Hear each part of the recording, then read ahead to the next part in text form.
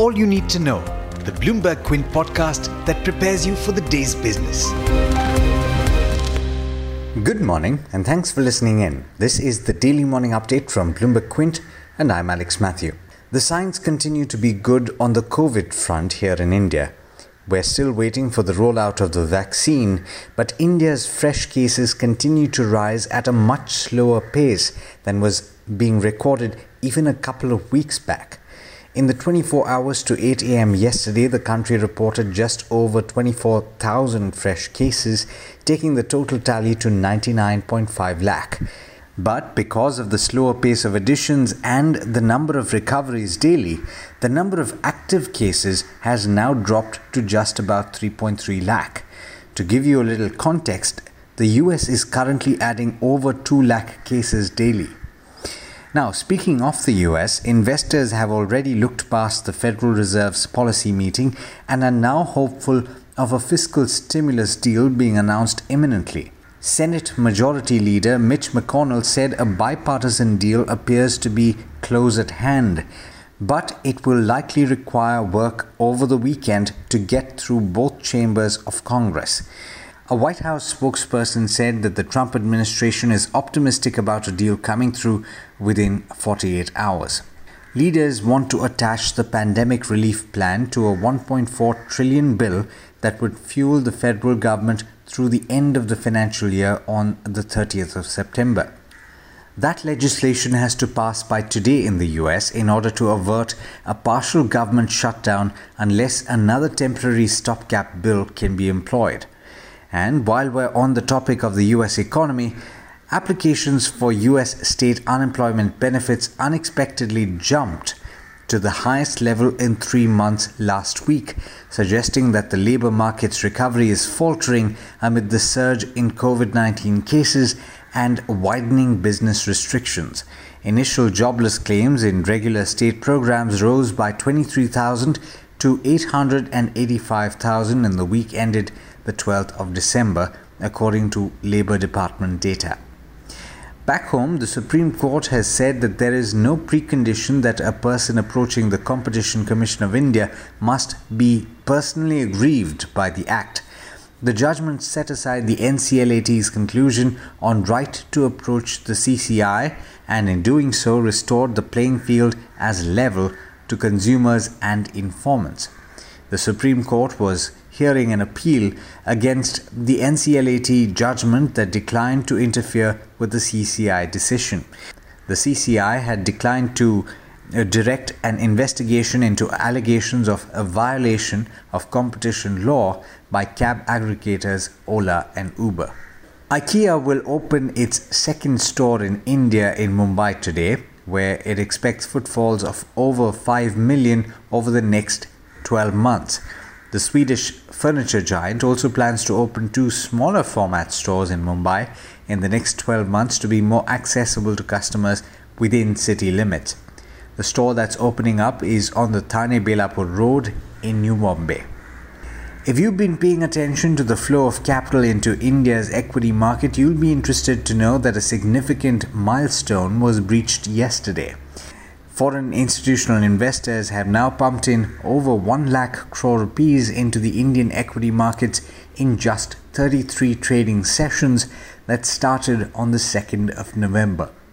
In more international news, the US Nuclear Weapons Agency and at least 3 states were hacked as part of a suspected Russian cyber attack that struck several federal government agencies.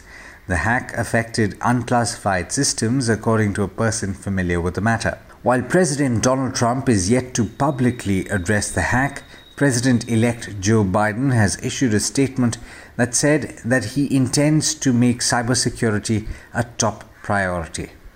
In international markets, US stocks rose to record highs in anticipation of the relief measures. The Dow and the S&P 500 climbed about 0.5% each, while the Nasdaq ended higher by 0.8%. In the Asia-Pacific region, it's a bit of a mixed start to the end of the week, with 2 of the 3 early risers trading flat to negative. And with that, it's over to Hormuz Fatakia for the trade setup for the day in India. Morning, Hormuz. How are we looking today? Good morning to you, Alex, and to those tuned in as well. I usually don't begin with an IPO update, but the response to Mrs. Bector's Foods IPO certainly deserves a mention at the top of the pecking order. The issue became the most subscribed Indian IPO since 2017, getting an overall subscription of close to 200 times on the final day of bidding. The institutional portion was subscribed 178 times. The non-institutional portion was subscribed 625 times, while the retail portion saw overall subscription of close to 30 times. The last instance of an IPO receiving such a response was Salazar Techno Engineering's IPO in July of 2017, which was subscribed 273 times. Now let me take you through the stocks that you should be watching out for today before we turn our attention to the markets. First up, Zee Entertainment has announced that it will be acquiring the film production and distribution business on a slump sale basis from Zee Studio, which is a wholly owned subsidiary, for a cash consideration of 275 crore rupees. Now the transaction falls under the ambit of a related party transaction and is expected to be completed in the next 2 months. The board has also approved the transfer of the digital publishing business to Rapid Cube Technologies. BPCL had announced on Tuesday that it will be holding a board meeting on Thursday to consider 3 proposals. 1. To acquire the remaining stake in Bharat Oman refineries. 2. To merge Bharat Gas with itself. And 3. To approach the government of Madhya Pradesh to acquire the remaining 2.69 lakh warrants that it holds in Bharat Oman refineries. The company at its board meeting on Thursday has given its approval to all the 3 proposals. Dishman Carbogen's promoter Adimans Technologies plans to sell close to 69 lakh shares of the company through an offer for sale. The share sale represents 4.4% of the total paid up equity share capital. The company will retain a greenshoe option to sell another 69 lakh shares. The floor price of 145.7 rupees a share is a 6% discount to Thursday's closing price. The OFS opens for non-retail investors today and for retail investors on Monday. Watch out for IT stocks today. Accenture reported a strong quarterly performance where overall bookings were up 25% from last year and growth was led by health and public service, outsourcing and the financial services business. More importantly, it has revised its FY21 revenue guidance upwards to 4 to 6% from the earlier 2 to 5%. ISGEC Heavy Engineering has won a new order from KPR Sugar Apparels to set up a 10,000 tons of cane per day or TCD sulfurless sugar plant, a 40 megawatt cogeneration plant among other orders on an EPC basis. The orders are valued at 431 crore rupees. Defense stocks will be in focus today as the Defense Acquisition Council has approved proposals to procure equipment worth 27,000 crore rupees from the Indian industry. Overall orders for acquiring weapons, equipments, platforms and systems stood at 28,000 crore rupees. Speaking of defense stocks, Purinju Veliat's Equity Intelligence India has acquired 0.6% stake in BEML on Thursday at just over 847 rupees a share. The stock ended 10.5% higher at the highest level since February this year. Let me now talk about the markets. The Nifty and the Sensex are on course for their 7th straight weekly advance. As of closing on Thursday, both the benchmark indices are up 1.7% for the week.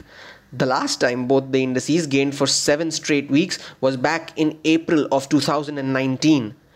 Another major factor for this surge has been the FII flows, which within the last 6 weeks starting November has crossed the mark of 1 lakh crore.